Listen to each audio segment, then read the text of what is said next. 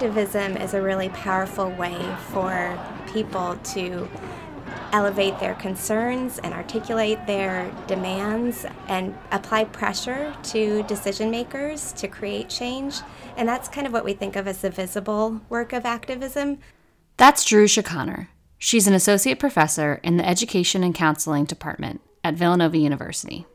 But the less visible pieces are also really important, and that's where activists are coming together to build relationships and figure out what their shared demands are, decide on their strategies and tactics. And while they're doing this work, they're engaging in collective visioning and imagining. Some folks call this a radical imagination for what their institutions, their systems, their society could be. And it's the kind of space that they create together where they're practicing living out that vision through their relationships with each other, and that very much connects with their identities and their senses of themselves.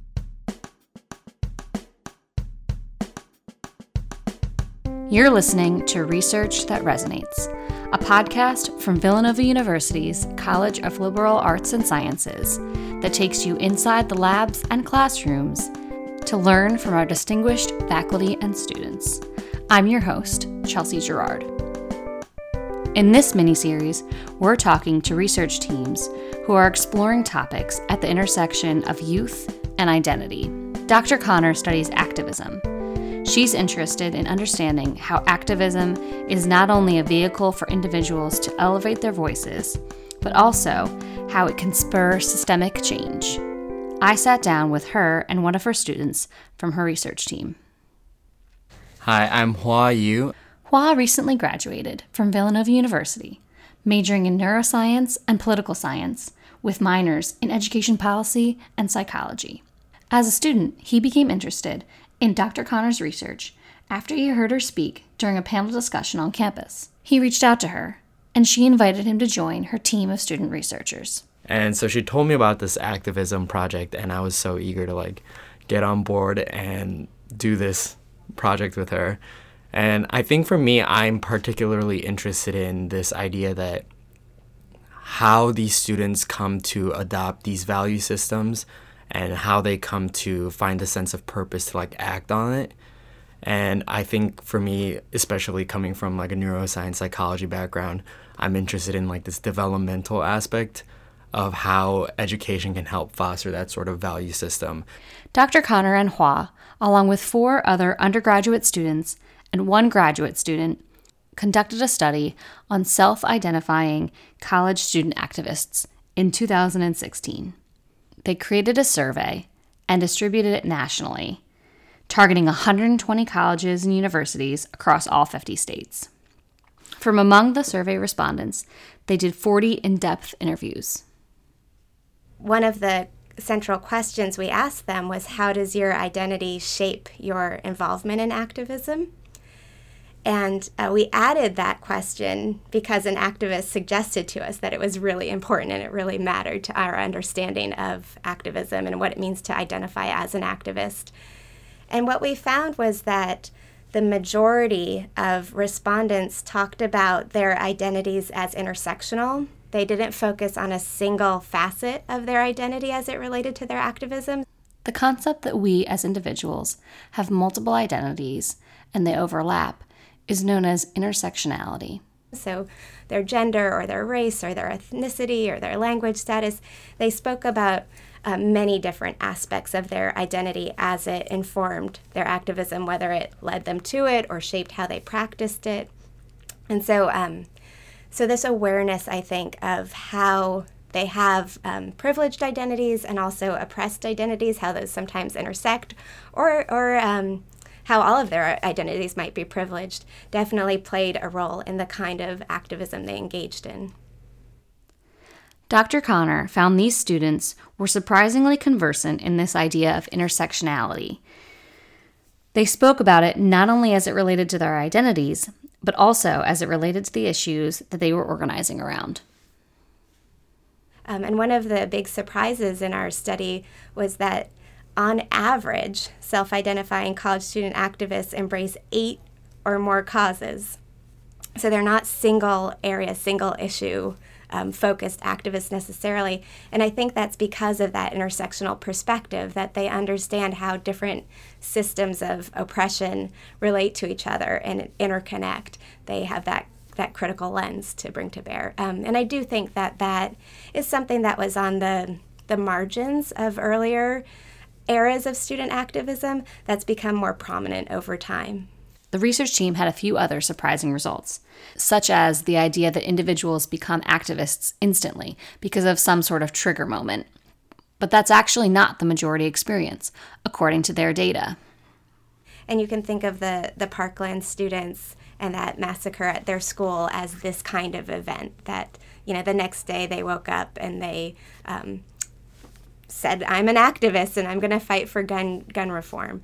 Not everyone at Marjory Stoneman Douglas High School had that kind of call, but certainly a number did.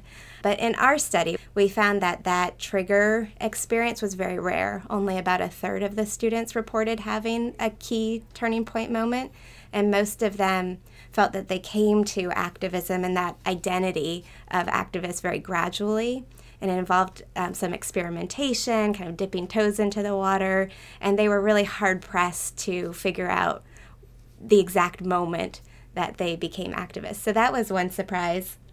One of the other ones was that, there's no one specific type of activism, that a lot of times we just see, the protests, the sit-ins, and the very, upfront sort of activism as the display of what activism looks like. But there's a lot of people who are doing the more administrative roles, the more backstage stuff, who still consider themselves activists.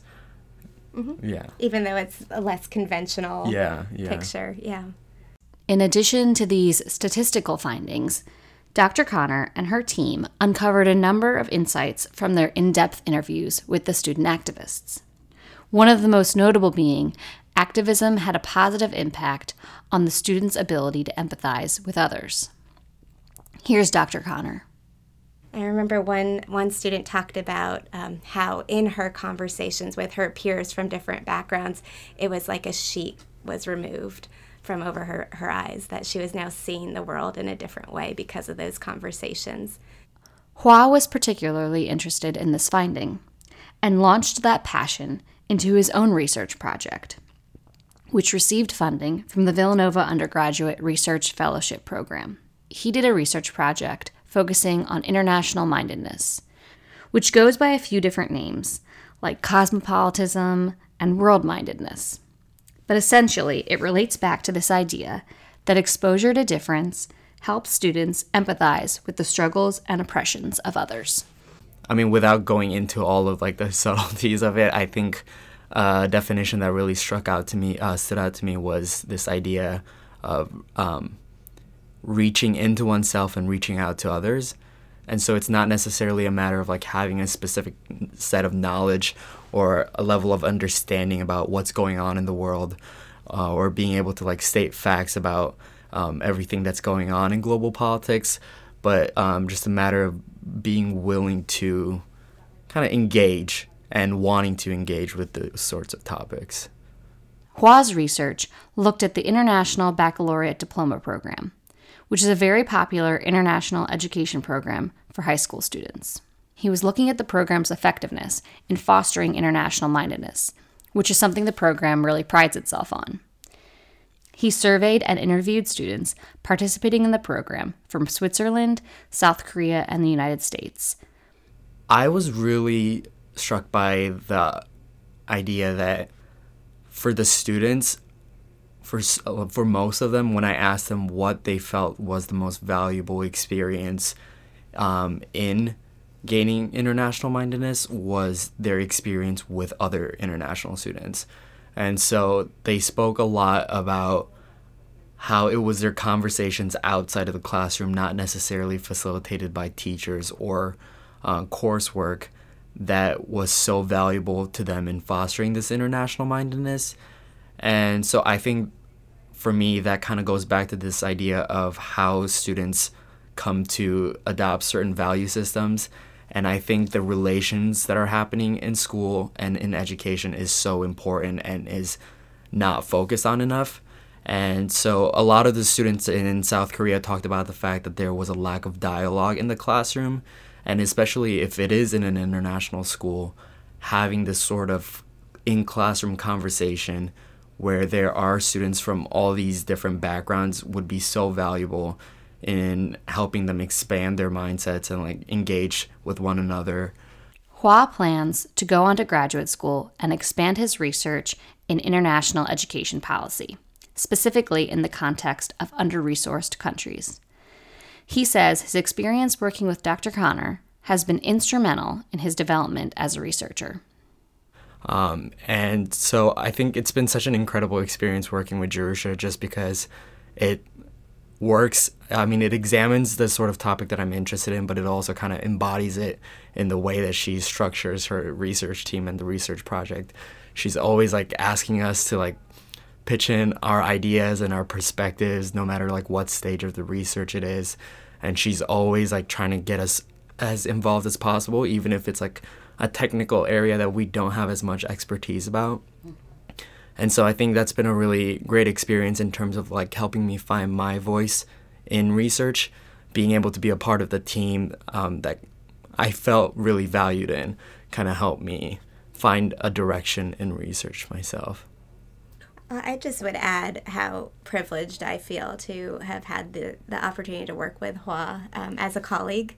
It's been invaluable having Hua and the other students on our team share their experiences and perspectives and different lenses on the data. It really has enriched the kind of knowledge I think we're producing.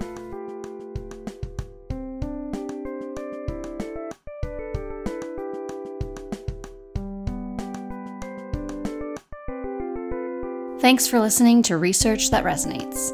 If you haven't listened to our first mini-series on sustainability, be sure to check that out on Apple Podcasts, Google Play, and Spotify.